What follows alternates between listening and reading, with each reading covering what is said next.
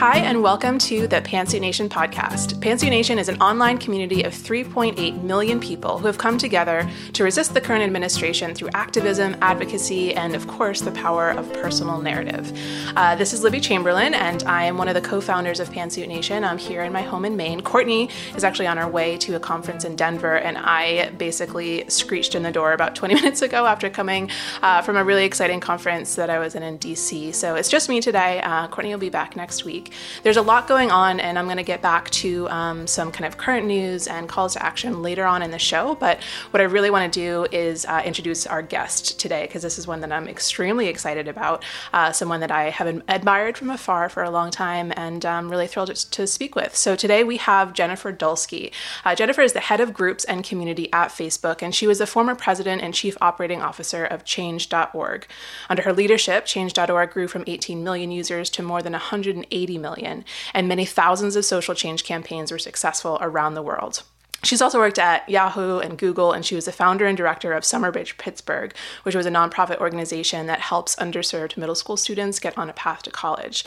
She writes frequently about management and leadership for LinkedIn influencers, Fortune, and Huffington Post.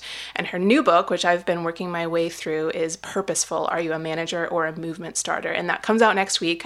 Been lucky enough to dive into an early copy. And welcome to the podcast, Jennifer. Thank you so much for joining me. Thanks, Libby. Thanks so much for having me.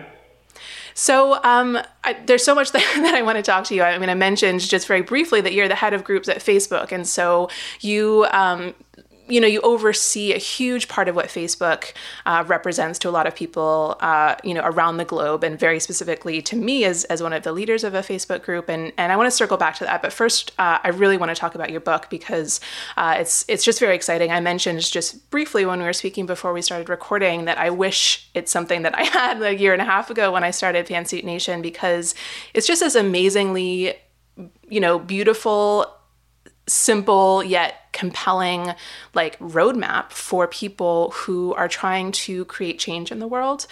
You talk about a new vision of leadership, and you give tons of examples of people that aren't just sort of putting an idea out into the world, but they have mission and values front and center. So maybe we could start by just having you tell us one of the stories that you share in the book, or a favorite example that you have of what that looks like in the real world when someone has a great idea and then turns that into a movement, as opposed to just kind of throwing it out there and see if anyone kind of catches on. Yeah, I draw the distinction in Purposeful between managers and movement starters, because what I've seen is that movement starters, people who are successful at this, are the ones who don't accept the status quo and, push to think of what's possible. It's the difference between saying, well, we're already doing everything we can, and saying there must be more that we can do. And I've been really fortunate in my career to have this front row seat to not only witnessing, but also supporting people as they build these movements. I've seen it at Change. I see it in my role every day at Facebook. And the hardest part was actually narrowing down the stories, because there are just so many. And, honestly, Pantsuit Nation is one of them. You guys have built an incredible movement. And, as you said, 3.8 million people that first came together around a community of something you were passionate about, and then has been able since to effectively organize and start this movement. So the thing that I think about when I look at examples from the book is that they're just so different. What I've seen is, the idea is anyone can do this, because I've seen literally almost everyone be able to do it, from children to grandparents, veterans, violent crime survivors, incredible assortment of people. And it's very hard to pick one story.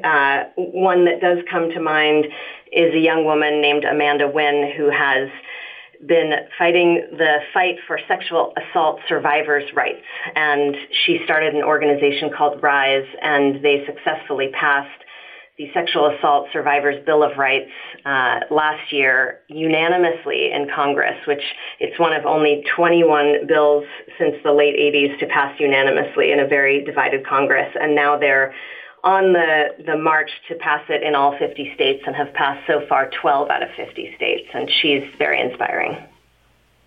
And she, again, sort of someone who had a very closely held personal belief that arose out of, personal experience and what she was seeing in the world around her, and saw an opportunity to take a risk and kind of follow that value and that idea through in a really passionate way. And I think that, like you said, I mean, reading through the book, there's just so many incredible examples and so many women. Thank you for, highlighting what women are doing in creating these movements, because I think for some people, when they look into the landscape of successful, startup ventures or even nonprofits, it can sometimes be harder to find examples just because women are, kind of disadvantaged in so many ways. So highlighting the incredible women and young girls who are change makers has been very inspiring to read about.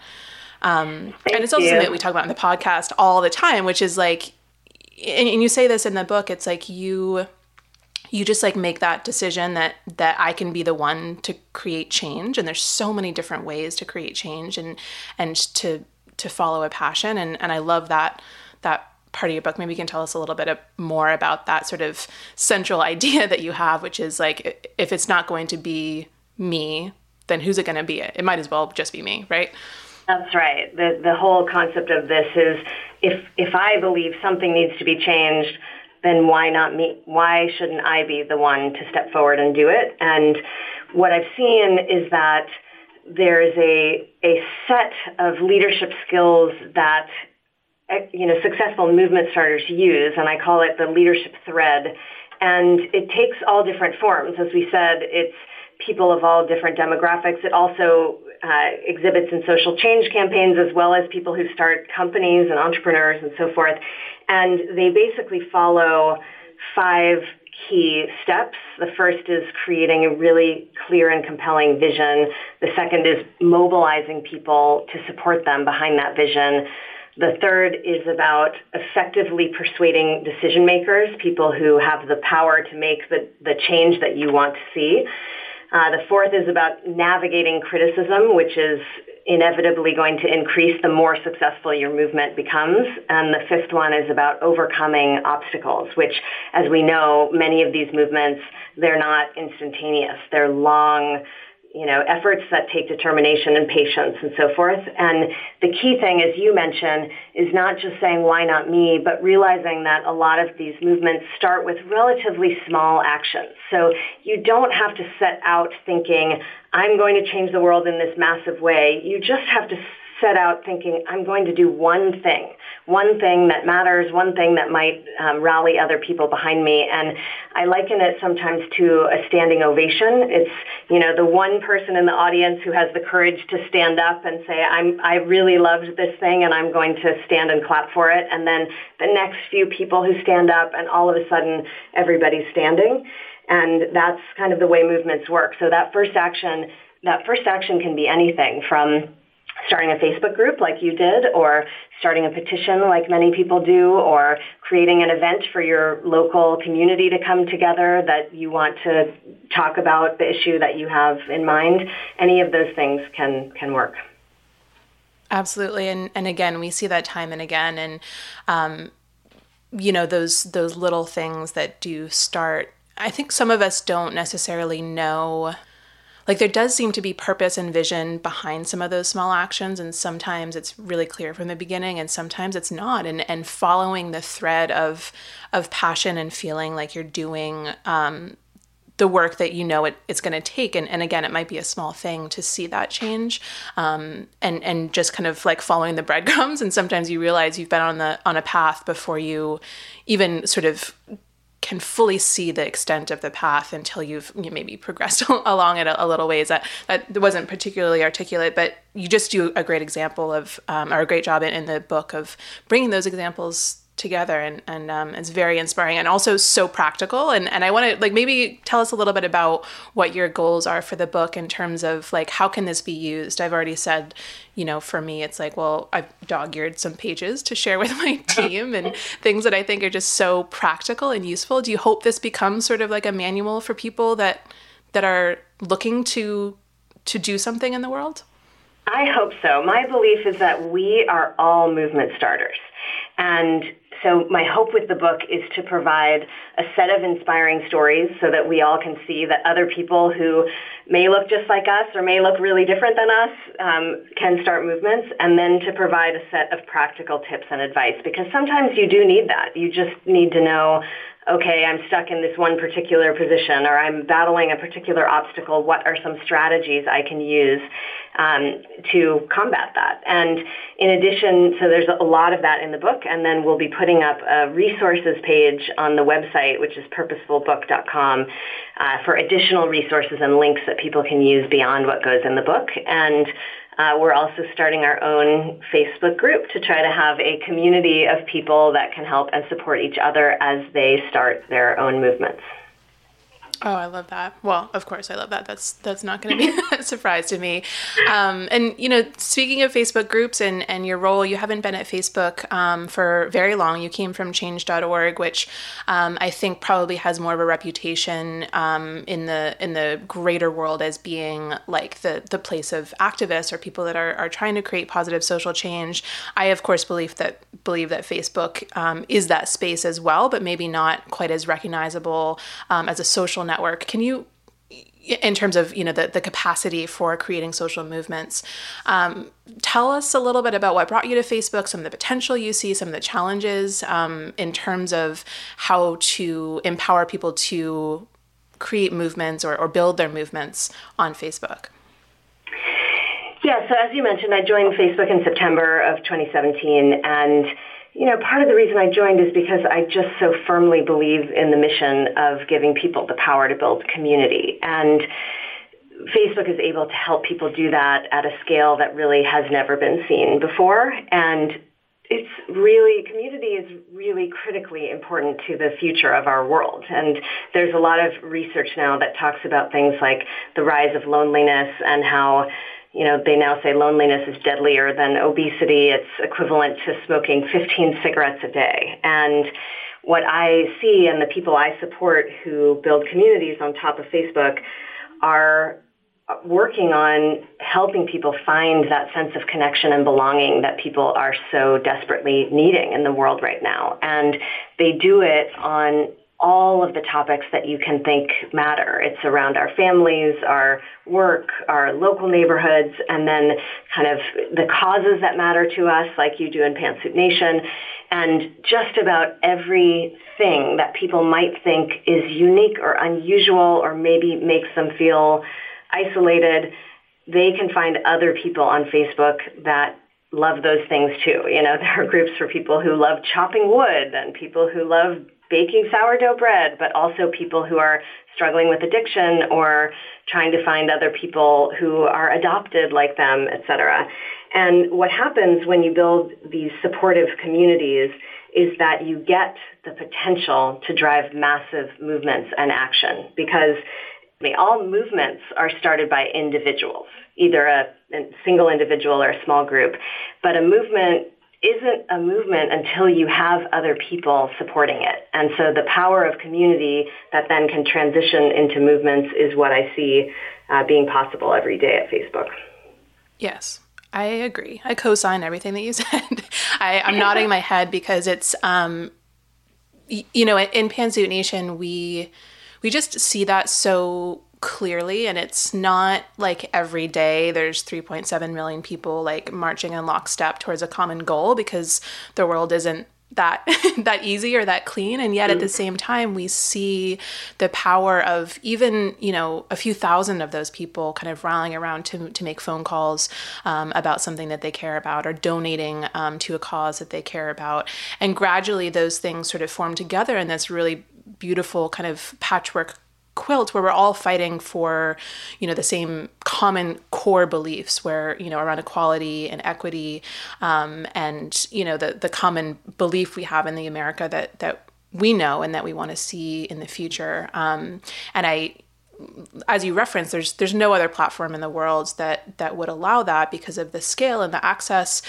We've got members who, can't show up in person to events or marches, whether, from geographic or financial or physical limitations, and being able to connect online to other like-minded individuals, women that might live in rural areas or don't have sort of a network of other people that they can connect to about politics or about all of the things that come up in Pantsuit Nation. And we've also met a lot of other community leaders through Facebook, people that are running, groups for breastfeeding mothers, people with addiction or when their families are touched by addiction.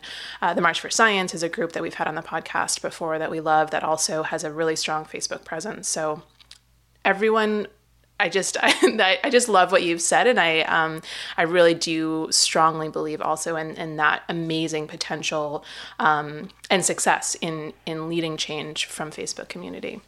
And actually, what you said is so true. I think what you've done is such a beautiful example of pull people together around a clear and compelling vision that you created, and the fact that it has so many people involved in your community now means that everyone can participate in the way that makes sense to them. So some people, you're right, will show up at events. Other people will do things that they're good at. And it's pulling together supporters of a movement who each have something different and valuable to offer that makes them really successful.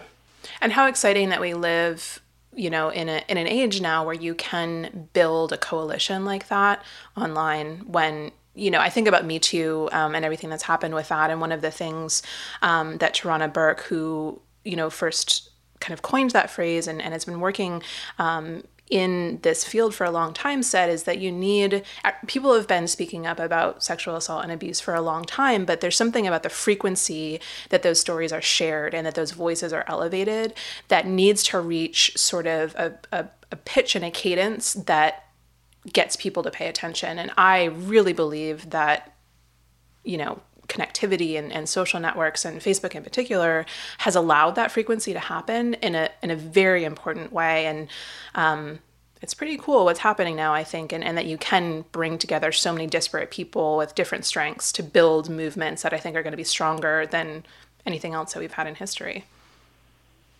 It's so true. And technology is definitely allowing us to mobilize people faster than ever before. And it's amazing to see what can happen when people come together like that. And I look at the Parkland students as a really good example of that recently, too. They were able to take a very difficult personal situation. And Emma Gonzalez has become a household name so quickly as one of the faces of that movement in a way that just wouldn't have been possible without technology. And while they have a long fight ahead of them, they've already been able to, persuade the state of Florida to change their gun laws and so forth, which I think just would have been much harder without all of these tools available. Absolutely. So we just have a couple of minutes left. I know you're a very busy woman, and I just want to ask a little bit more about your story and kind of, in Facebook, in Pantsuit Nation, we always try and connect the dots between what, your story and your background is and what you're doing now. And you talk about that really beautifully in the book as well. And storytelling as a strategy for creating change. And you can see that on an individual basis. You can see that on a global basis.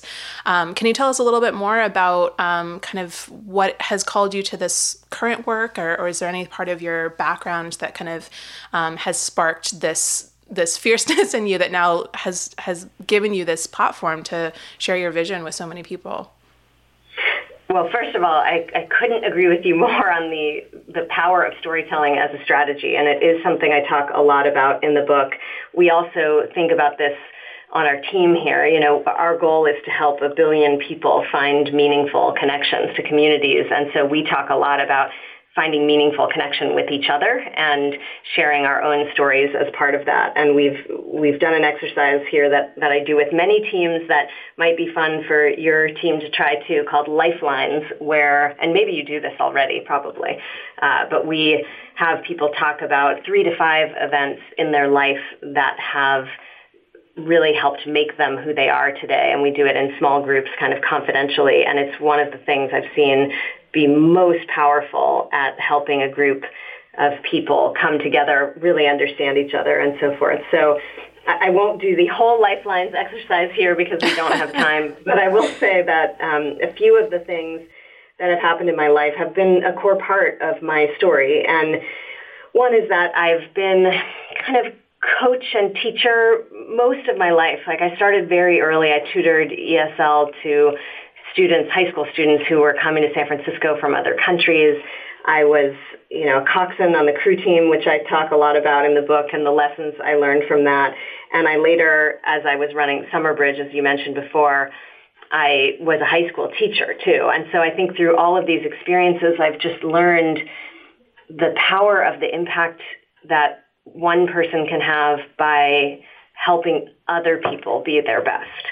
And that's been my primary goal and why I took the job at Change and why I took the job here at Facebook, is that I know that by helping people like you and other community leaders succeed, that I will have far more impact in that way than I ever could on my own. And so my hope with this book is that I can persuade many, many people to start their own movements and then support them in doing that. I've also had a few what I call perspective gaining moments in my life that I talk about in the book. One was in my 20s. I was diagnosed with a brain tumor and having to kind of handle that while being in one of my first major jobs and kind of overcoming that challenge. And later in my life, one of my daughters had a very serious accident. And it is moments like this that really have helped me gain perspective and have helped me think about how important it is to make sure that my life matters and that I do something that is meaningful and makes our world better. And I hope that I can help other people do that too. Amazing. So inspiring and so relevant to this moment that we're having in history, to the work that Pantsuit Nation and so many other organizations are doing right now to empower people and kind of build up the grassroots. And it doesn't have to be political. It's about things that we care about and how to be the change and all that. So the book is Purposeful. Are You a Manager or a Movement Starter? It's coming out next week on Tuesday, May 22nd. You can pre-order online or at your local bookstore. Jennifer, can you tell our listeners where to find you? You mentioned the book website is purposefulbook.com. Do you have any other places where people can find and follow your work? Yes, the book has an Instagram called @PurposefulBook on Instagram. We also are just this week opening a Facebook group, which will be called Purposeful. And people can also find me on LinkedIn as well and on Facebook at Dulski. Perfect. Thank you so much for joining us on the podcast. And I hope that we get to connect in person sometime soon. But in the meantime, I'll be following you online because that's where a lot of stuff happens these days, obviously. And thanks again for having me, Libby, and thanks for all the great work you and Pantsuit Nation are doing. It's our pleasure. Thanks so much. Have a great rest of your day. Thanks, Jen.